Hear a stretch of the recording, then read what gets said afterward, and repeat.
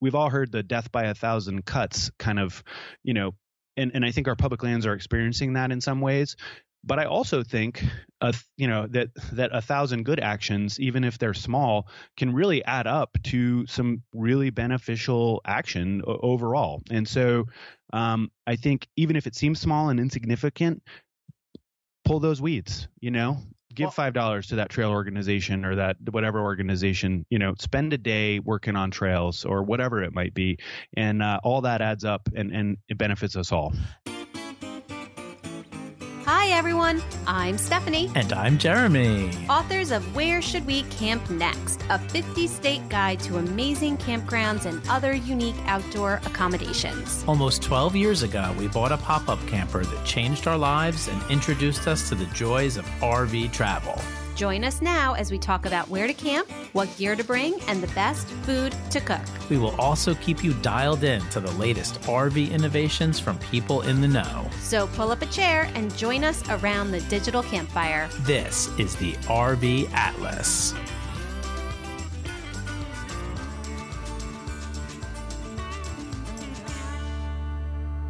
Hello, everybody, and welcome to today's episode of the RV Atlas. Today, I could not be more excited to have on the show Greg M. Peters. He's the author of a new book called Our National Forest, Stories from America's Most Important Public Lands. It's a book that I'm reading right now, and after I got about 100 pages into it, I said, I've got to have this guy onto the podcast. So I reached out and I asked him if he would come on and do an episode about building a National Forest Service bucket list. Because I think that so many of us have National Park Service bucket lists and that we often overlook the beautiful national forests in our country. So Greg totally agreed to come on, but he said, hey, can we also talk about camping responsibly on public lands, on National Forest Service land, on BLM land, et cetera, et cetera.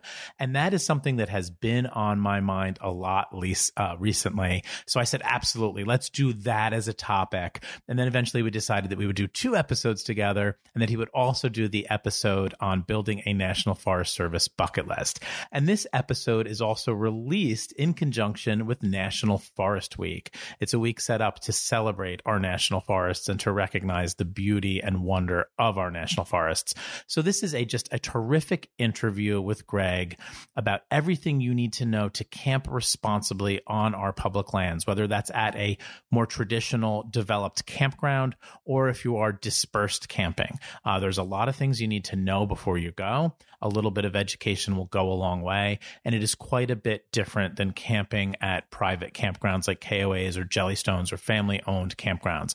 It's enjoyable. It is fun. It's something that we all have access to, but we all should learn a little bit before we do it. And that is the point and purpose of today's episode. So we're going to dive in and have an amazing conversation with Greg that you are going to love. It is such great content. But before we do that, we have a sponsored message from our friends at RV SnapPad.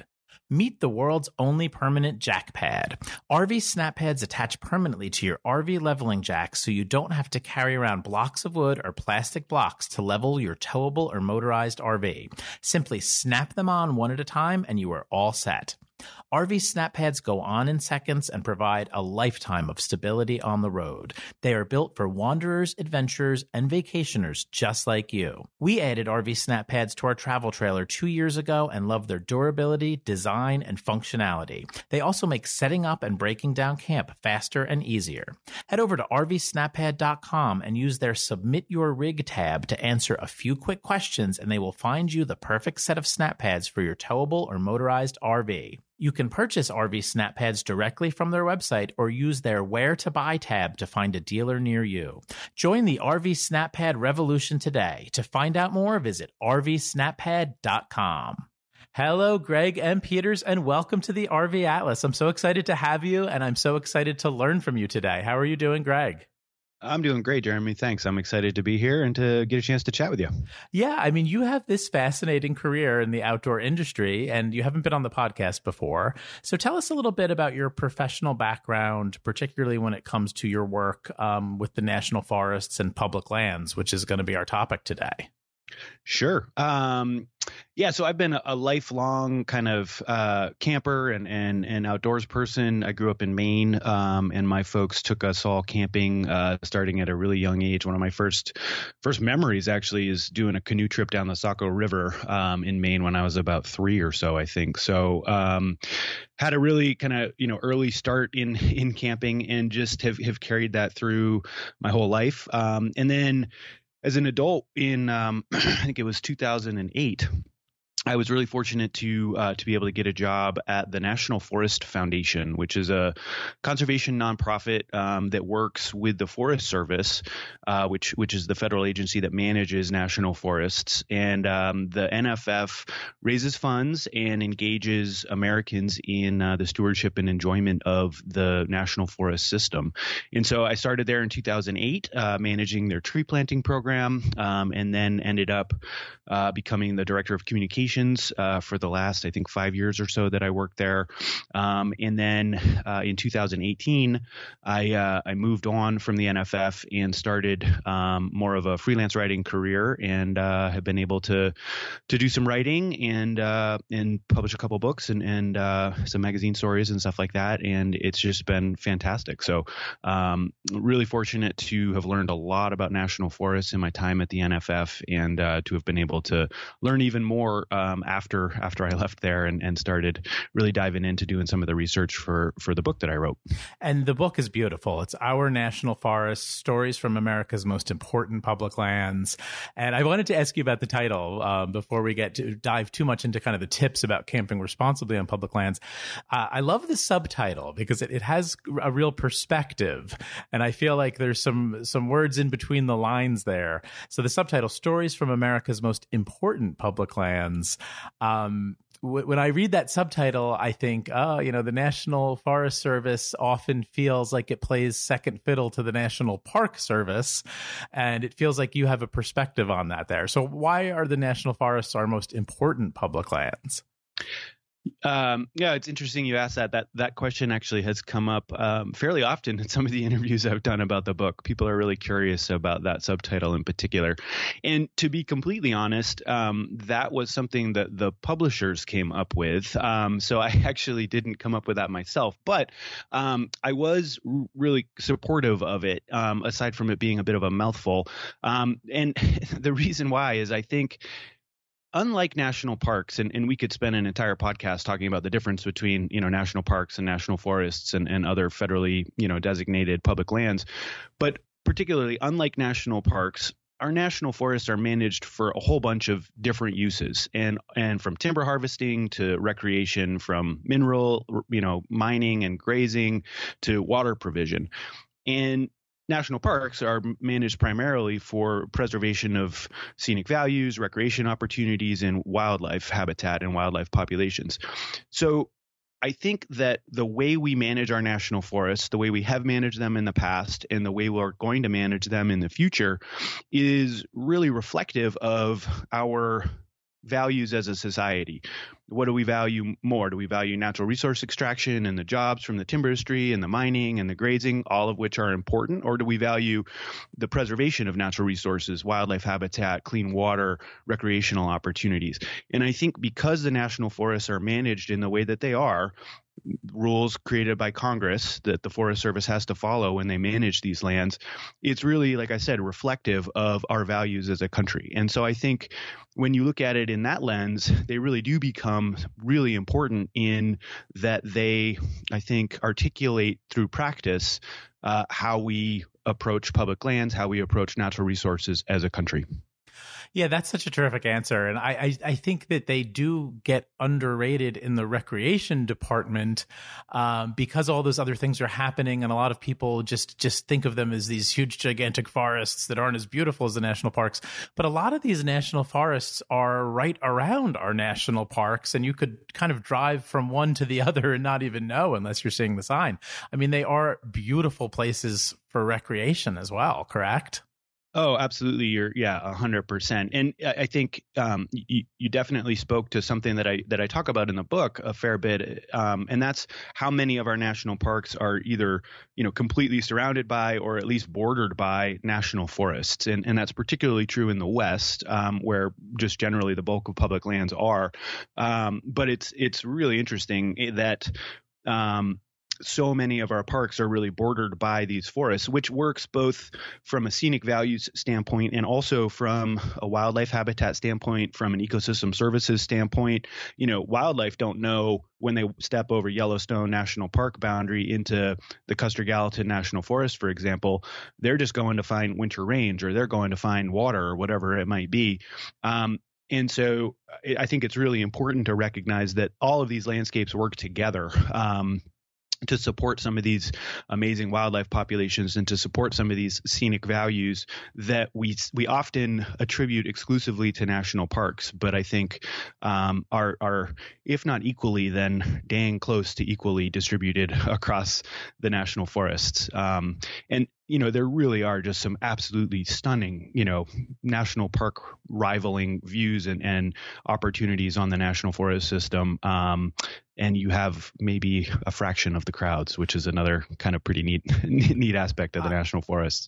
I've discovered over the years that a lot of times the best places to camp when you're visiting a national park are in the neighboring national forests, actually. Yeah, I think that's 100% accurate. And I think people, the national parks are America's crown jewel. They're internationally renowned areas, and so they bring in the visitors. Millions and millions of people, and national forests bring in millions of people. Some of them, in particular, bring in millions of people a year as well. But I would say the use is distributed throughout the season by and large. There aren't the masses coming in July and August like there are to a Yellowstone or a Yosemite. I think the use is distributed a little bit more because in part there are ski areas on national forests. So there's a lot of winter recreation that happens, particularly on the northern forests. But yeah, the crowding issue is definitely less severe than in national parks. That doesn't mean there aren't areas that do get overcrowded on national forests for sure. But it's not to the same degree. The other thing that I think is important to mention, Jeremy, if you let me just kind of keep rolling. When I worked at the NFF, we did a little research and discovered that I think it was 7 out of 10 Americans live within 100 miles, so a couple-hour drive of a national forest. So, 70% of the country lives within a 2-hour drive of a national forest. I don't think that's the case for national parks. I think, they're a little harder to get to. They also can be cost prohibitive for some people, and national forests often don't have those same, gated ticket fees to get in. You have to pay for a campground, and there are certain parking areas where you might have to pay, but there's no, 7-day pass that you need to buy or annual pass that you need to buy just to get in the doors of a national forest. I'm also wondering if the national forests are more integrated into the daily lives of the people that live around them and just less of tourist destinations. I mean, when you're in Yellowstone, you're hearing people from all over the world are there. And when I think of national forests, I think maybe a little bit more of people living locally and utilizing the land for recreation in a way that's part of their lives all the time. Yeah, that's absolutely right, Jeremy. And so I live in Missoula, Montana. We're surrounded by national forests. Glacier National Park, which is absolutely incredible, is 2 hours to the north. Yellowstone is about 4 hours to the southeast. And I only go to those two parks, when family from out of town are visiting, or, if there's something very special going on, I'll go and brave the crowds and go into those parks. Otherwise, I'm recreating on the Lolo National Forest, the Bitterroot National Forest, and we're recreating in among snow-capped mountains on beautiful rivers, where our dogs can go and go off leash or on leash, depending where we are. It's just, you're absolutely right that these are kind of, I think, local secrets in a lot of ways. And that's in part because they don't have the same recreational infrastructure that national parks have. And and we can talk about this a little bit later it requires in this local podcast or follow-up one. But so it would require local knowledge in some cases to utilize some of that national forest land. Yeah, absolutely. And when we get into some of the kind of the tips for what I would call responsible, recreation, we'll talk a little bit about that. And it's really part of the Leave No Trace set of principles as well. And it's just that, know before you go, do some research before you head out to any of these places, national parks, but particularly national forests, not just so that you don't get into trouble or cause a safety concern for yourself or others, but so that you can enhance your experience by knowing the lay of the land before you get there, by having, some knowledge of the rules and regulations, what you can, what you can't do, where you can do it. These are all really important things, not just to improve your safety, but also to get the most out of your visit to these places, because vacation time is precious and weekends are precious. All right, let's dive right into the main topic here, which is tips for camping responsibly on public lands. You got to start it in that direction. Let's just keep going. But two things first. I do want our listeners to know that you are an RV owner, right? Just to be blunt, I don't want any of our RV owners thinking we've got a tent camping guy preaching to them. I mean, you've done both, and you do own an RV, right? Yep, absolutely. My wife and I have an older 2010 RPod 171, which we love and use pretty regularly. We had a pop-up camper before that, a little pop-up tent camper. I also do a lot of tent camping, particularly in areas that are a little more in the backcountry or in wilderness areas, which we can talk a little bit about. So I do both, but I would say probably skew a little heavier to the RV camping generally. So yep, I'm part of the crowd. All right, awesome. So you got to start it already, but tell us more in terms of tips for camping responsibly on public lands. I mean, we want people to go out, whether it's in a tent or an RV, we want them to take care of the land and be respectful towards the land. You look at it as a privilege and not a right, as do I. So tell us what else we need to know to camp responsibly on public lands. Yeah, thanks, Jeremy. And please, ask some follow-up questions. If I start, rambling on a little too fast or speaking a little too quickly, I can tend to kind of just get caught up. But, I think you're absolutely right. I think, this is a privilege, not a right. And I think if we approach it that way, like we would approach any kind of privilege that we have, I think, just some basic common sense and some basic kind of respect, is the right call and the right behaviors. And I think a lot of what I'm going to say is really just couched under that. Be respectful, use common sense, and don't be a jerk. And we'll get into some specifics of maybe things that people don't think about. I don't think people go out on, national forests or any public lands with the intent of being a jerk.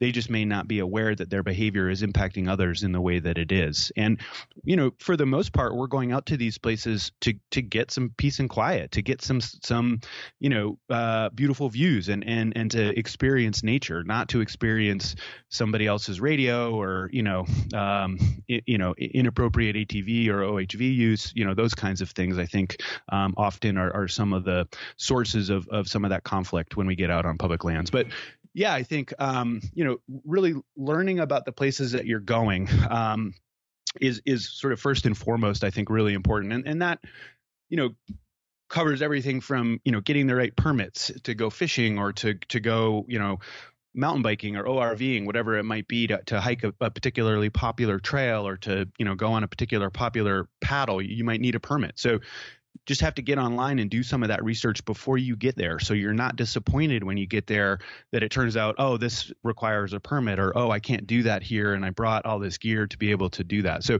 spending some time up front, and there's so many resources on the internet. Every national forest has its own webpage. Which has, or not its own webpage, its own website. And there's tons of information on all of these kinds of things. And so you can really, dig in and learn. There are district ranger offices that you can call, talk to folks. So there's a lot of opportunity to learn. You just have to put the time in and the investment in, and it's going to bear dividends for you. You're going to have a better time.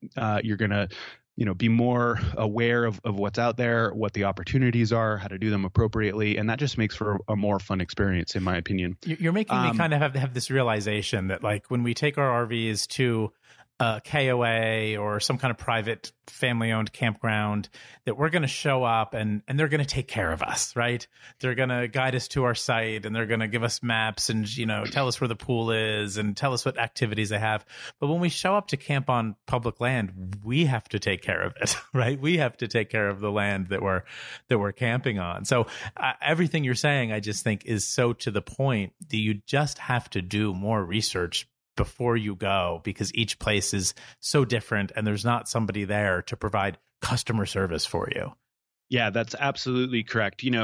There may be a camp host at many of the National Forest campgrounds that folks would go to, but there may not be a camp host at many of those. They may, have their gone for the day sign hung up and they may not be there to answer your questions. So you're absolutely right. There may be running water and flush toilets at some of these, but likely there isn't. So, you just have to be really aware of exactly of sort of what you're getting into when you show up at these places. There's probably not electricity. There's probably not a drain for, your septic tank.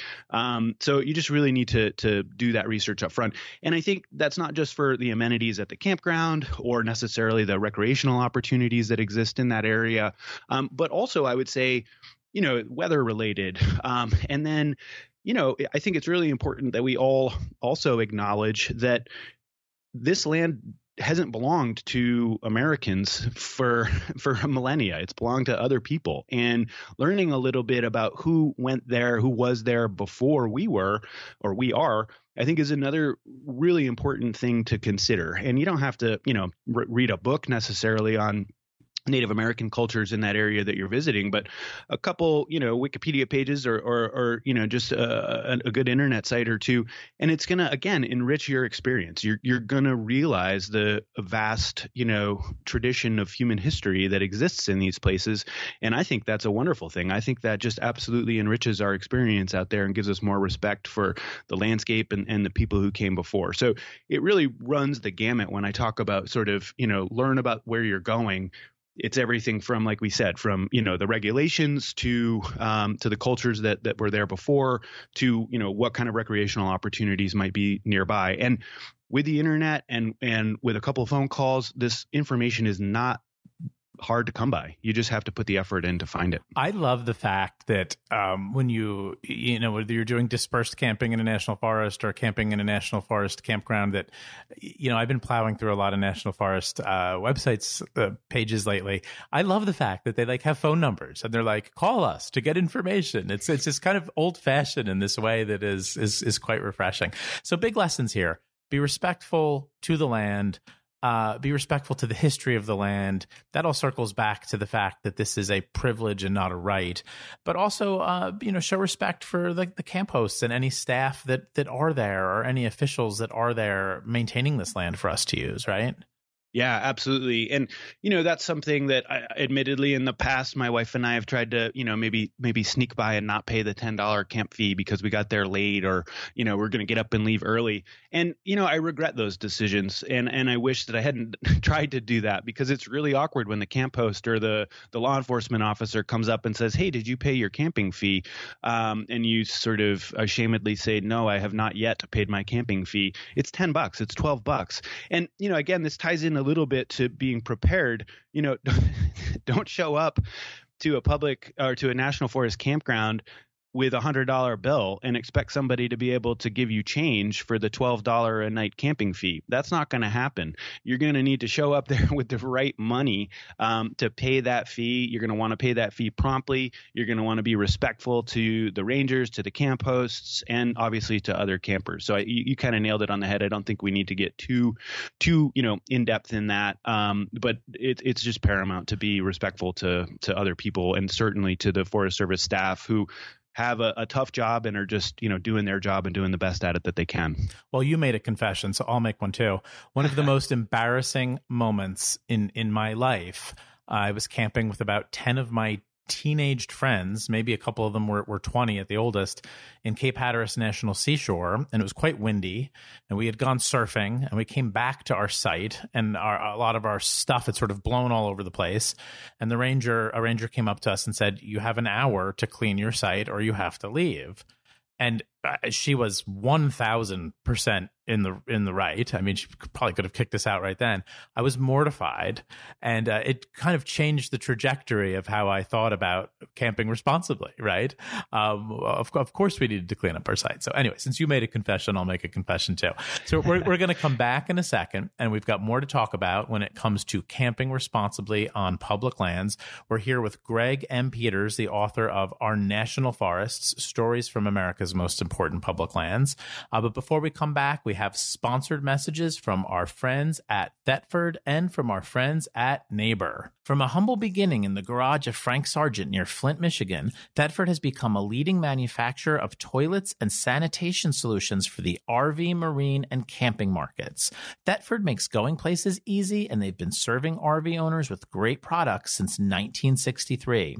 We've been using Thetford's holding tank treatments for over 12 years, and we never get the bad odors that some RVers complain about. Aquamax is Thetford's newest holding tank treatment. Its special blend of powerful enzymes and beneficial probiotics quickly eliminate odor, digest waste, and dissolve toilet paper.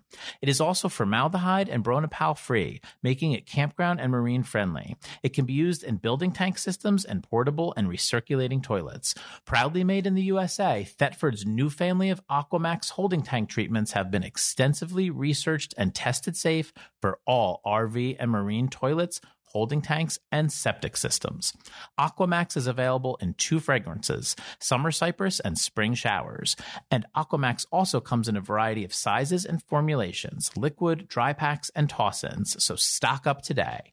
To find out more about Aquamax and Thetford's complete lineup of products, head on over to thetford.com. Is your driveway too small for the RV of your dreams? Does your homeowners association not allow you to park your RV on your own property? Are you worried about paying top dollar to leave your RV at a sketchy storage facility? When it comes to finding safe and affordable RV storage, are you feeling totally stuck? Then maybe it's time you gave Neighbor a try. Neighbor.com/RV Atlas can help you find safe, closer, more convenient storage right in your own neighborhood. Stay tuned for a special offer just for our listeners. Neighbor connects you and your neighbors so that you can find affordable RV storage close to your home. You help them earn extra cash while they keep your RV safe at their home. When I use Neighbor to search for storage options near my house, I was surprised to find dozens of affordable options. Neighbor also offers a wide variety of plans so you can choose the right protection that best suits your needs. You'll be able to quickly and easily add a property protection plan while placing a storage reservation. Give your RV a home, not a storage space. Visit neighbor.com/RV Atlas for 50% off your first month of storage with Neighbor. That's neighbor.com/RV Atlas for 50% off your first month of RV storage. Welcome back to the show, everybody. We are here with Greg M. Peters, the author of the new book, Our National Forests, Stories from America's Most Important Public Lands. And we are talking about tips for camping responsibly on those public lands. And we've got a lot more great content here. So, Greg, let's talk about campfires, because this is, again, an area where you need to know the specific rules where you're going. And those rules can change based on weather conditions, et cetera, et cetera. So don't assume you can show up and have a campfire, right? 100%. I'm so glad you said that, Jeremy. I didn't actually include that in my notes preparing for this, but you're absolutely right. Like, particularly in the West and particularly in the last few years, I think, you'd have to be living under a rock to not have heard about some of the intense wildfires that have been happening out West. And, the National Forest and the National Forest System, the U.S. Forest Service, they are going to shut down campfires for sure when things get dry and hot later in the summer. And you just have to be prepared to, not have to cook on a campfire, for example, to have a stove with an on-off switch, to not rely on an alcohol stove that might get tipped over, something like that could cause a fire.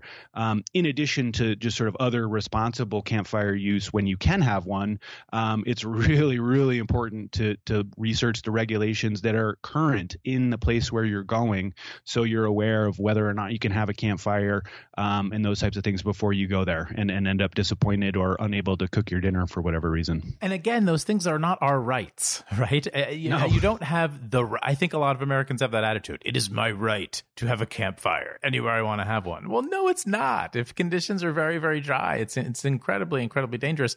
And you need to trust the expertise of the rangers in the National Forest Service, or the people that make those decisions, right?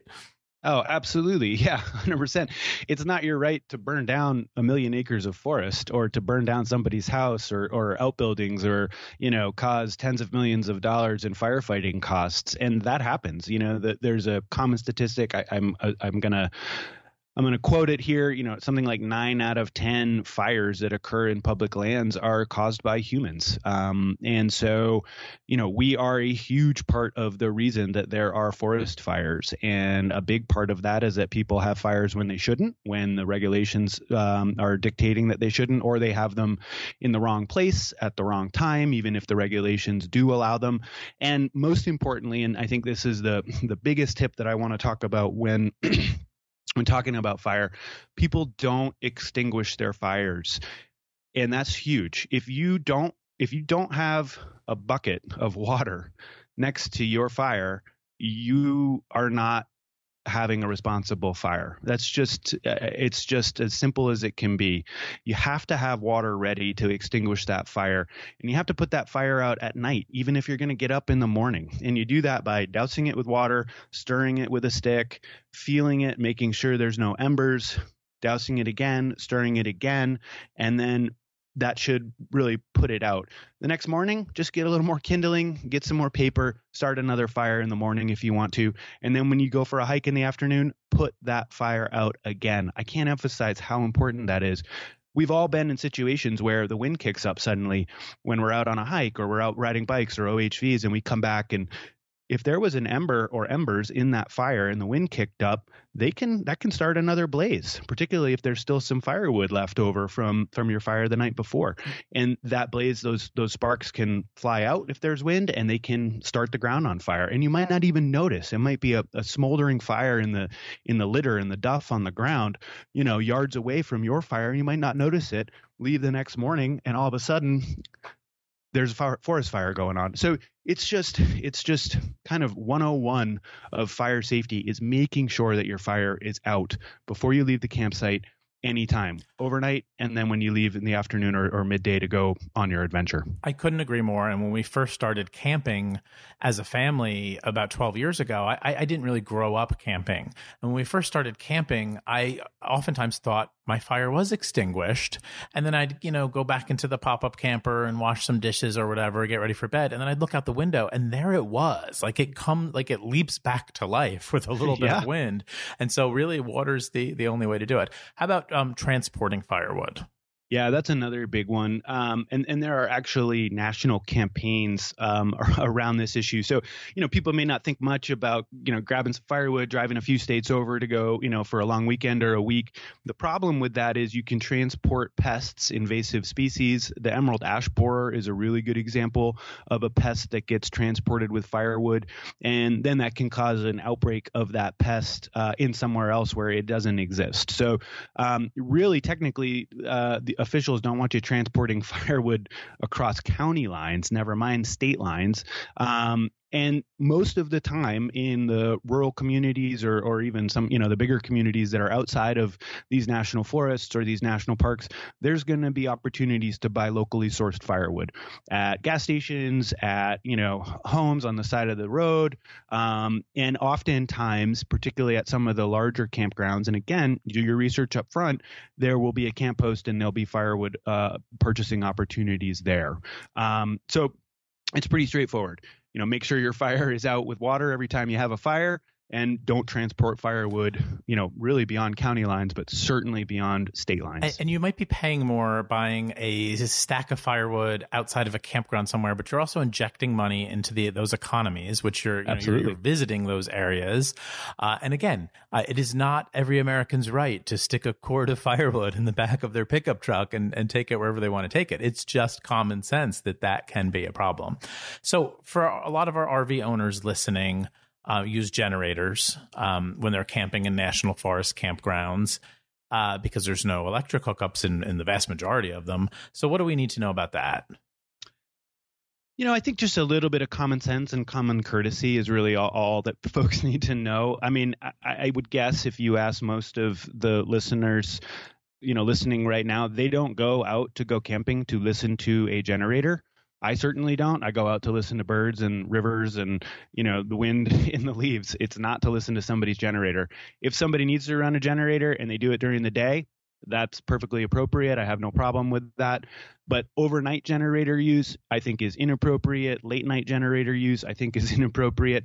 Every campground I've ever been to in any public land, state park, national forest, national park, they all have quiet hours, typically from around 10 at night until 6 a.m., sometimes at 7 a.m. Generator use is prohibited during those times.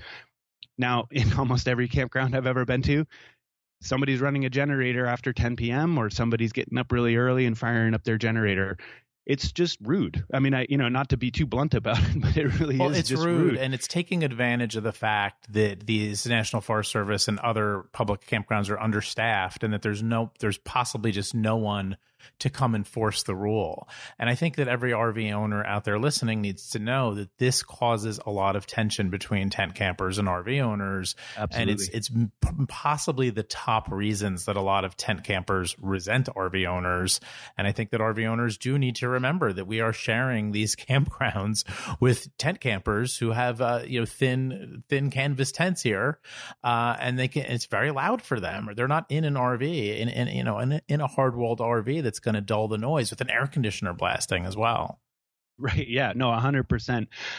Again, we started out talking a little bit about my outdoor, experiences. One of the reasons I love going camping in a tent is it gets me away from some of these developed campgrounds where there are and often are generator use. I think it's also another reason maybe why even RV folks like to go to developed, private campgrounds like the KOAs that you mentioned. They have plugins there, so you don't need to run a generator. But when you get out in the woods, a lot of folks do want to run a generator to power, again, air conditioning, whatever it is. And it's just, unfortunately, at night, it's just, it ruins the experience for everybody else. And I think nobody wants to be in a position where they're ruining someone else's experience. And hopefully it will naturally change as solar technology becomes more affordable and more people are able to even run their air conditioning off their solar, et cetera, et cetera. So let's kind of pivot into dispersed camping, because we've been kind of focusing on like campground camping to some degree. But in our public lands, whether it's BLM or National Forest Service, there are kind of traditional developed campgrounds, as they're called. But there's also lots of options for dispersed camping, which is this kind of whole other category that requires a whole other a list of things to prepare for. So what are some things we need to know about camping responsibly in a dispersed fashion? Sure. And dispersed camping is also referred to as boondocking, or off-grid camping. I think dispersed camping is generally a Forest Service and maybe a BLM term. And as you said, and as folks probably understand, it is camping somewhere that's allowed that is outside of a developed campground. So you're driving down a Forest Service road, and there's a little spur road, or there's a little track that goes off to the right, and you're aware that dispersed camping is allowed there, and you can take that track and you can set up your camp, away from a campground, which is awesome. I mean, what a cool opportunity. It's free, and it's just absolutely one of my favorite things to do. But as you said, I think it comes with even a heightened it increases the responsibility for people who are doing that, because you're not in an area where somebody is going to come tell you the rules and make sure you're following them. So some things to keep in mind. Really important, I think, is to camp at existing sites and within areas that have already been impacted. So you're driving down that Forest Service road, you see a beautiful meadow over there on the right, and there's a creek running, 100 yards past. Driving through that meadow to go camp there is not an appropriate way to go dispersed camping. Find an area where somebody, or hopefully some people, have already set up a campsite, where there's already a fire ring, where the ground is already impacted, and use that to camp. Don't create new sites, even if you're desperate for one. We don't we don't have enough land out there, though this may seem like there is when you're out there. We don't really have enough land for everybody to be going off and driving on, across beautiful meadows and creeks and whatnot to go create their own dispersed camping site. I think this is one of the biggest things that people misunderstand about dispersed camping, because we think that dispersed camping means park your rig, pitch your tent anywhere you want, and that there's no sites. But ironically, there are actually sites in a lot of dispersed camping locations that have been used before, or just the natural landscape makes a certain area more amenable to having an RV parked there than, like you said, the meadow and the beautiful creek. And if this sounds overwhelming to anyone that wants to try it, again, pick up the phone and you can actually call the local field offices and get really, really specific directions, right, about where you are allowed to camp in a dispersed fashion. Absolutely. 100%. Yes. Thank you for saying that. Yeah.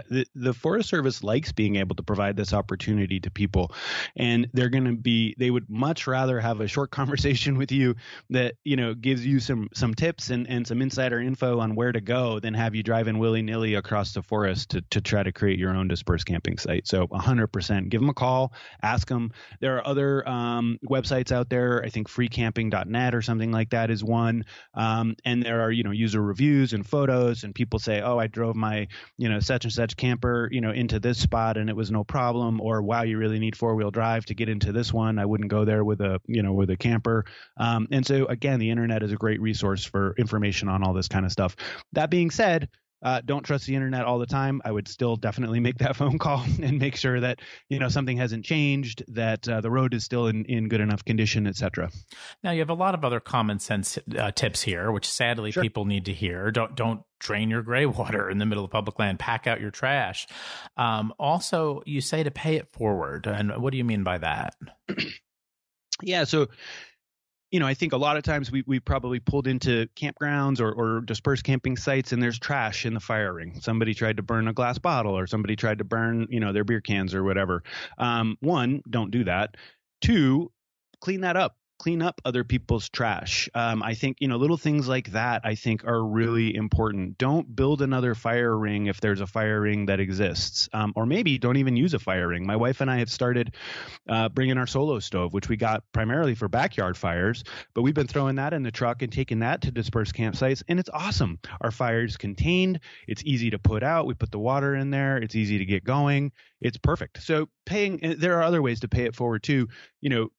You can volunteer. You can, donate to particular groups that you might be interested in. The National Forest Foundation has a tree planting program, for example, where you can plant a tree for $1 in areas that have been impacted by wildfire. You can pull invasive weeds. It's not that hard to learn what some of the more common invasive weeds are in your area. Grab a trash bag, spend 5 minutes, 10 minutes pulling invasive weeds.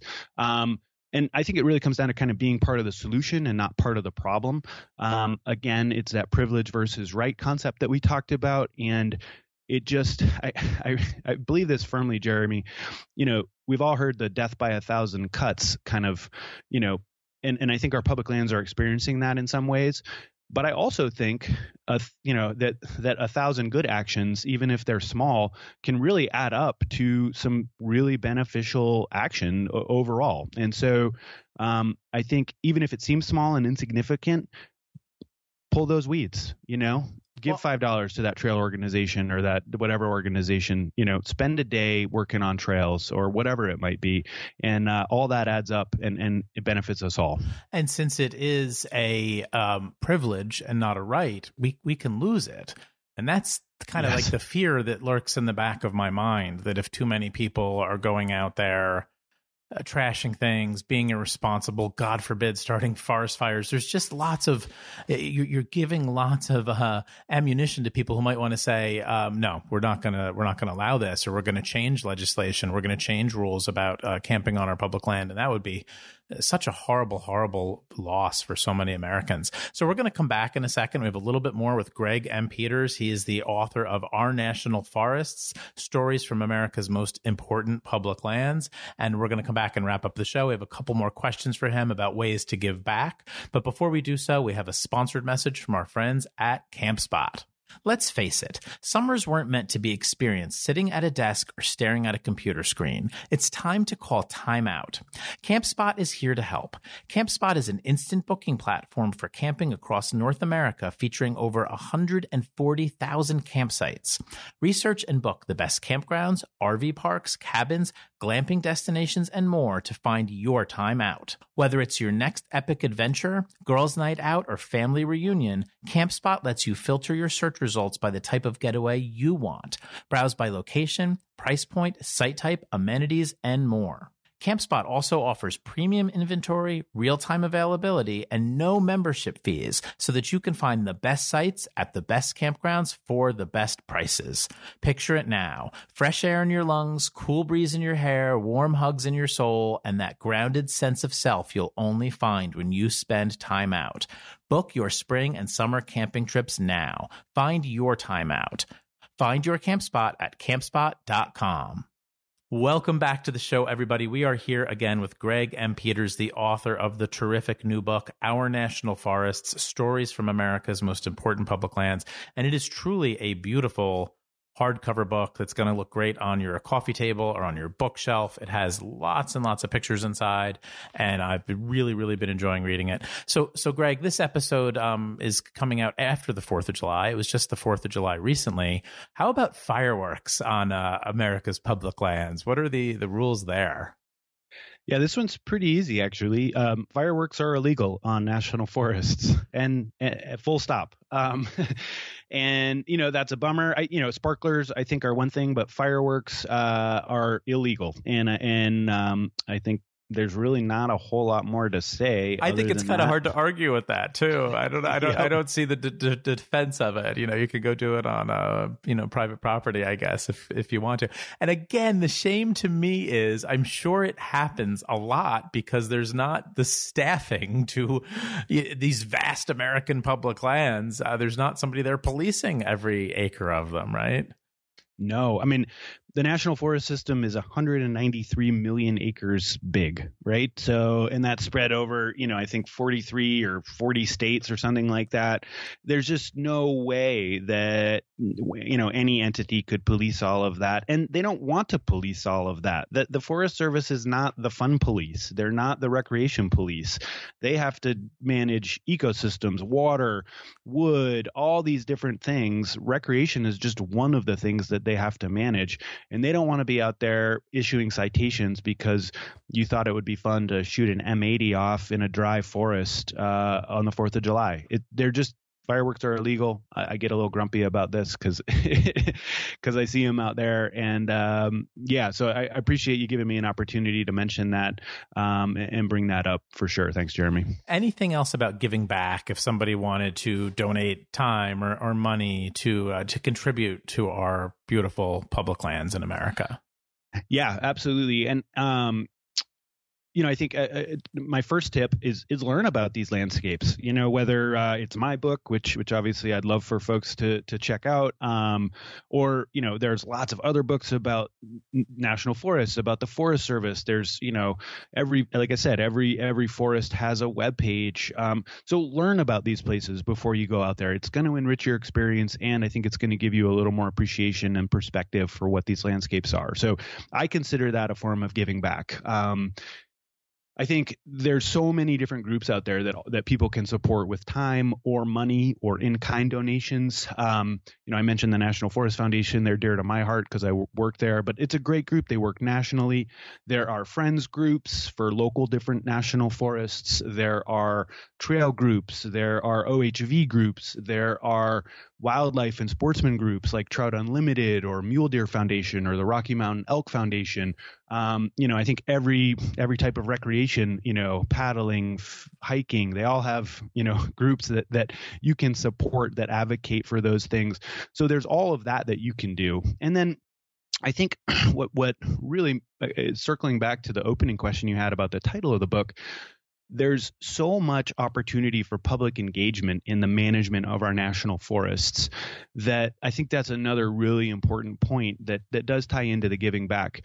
You can comment on forest plans and on specific projects. If the forest near you or a forest that you like to go is proposing a timber sale or proposing a new hiking trail or proposing a mountain bike route or whatever it might be, they're going to have to put that plan out for public comment, and you can engage and you can tell them what you think. And I think that's such an amazing opportunity and something that people really need to take advantage of. And I think that's a really important way of giving back. And you can find all that information on that particular forest's website. Give those rangers a call like we've talked about.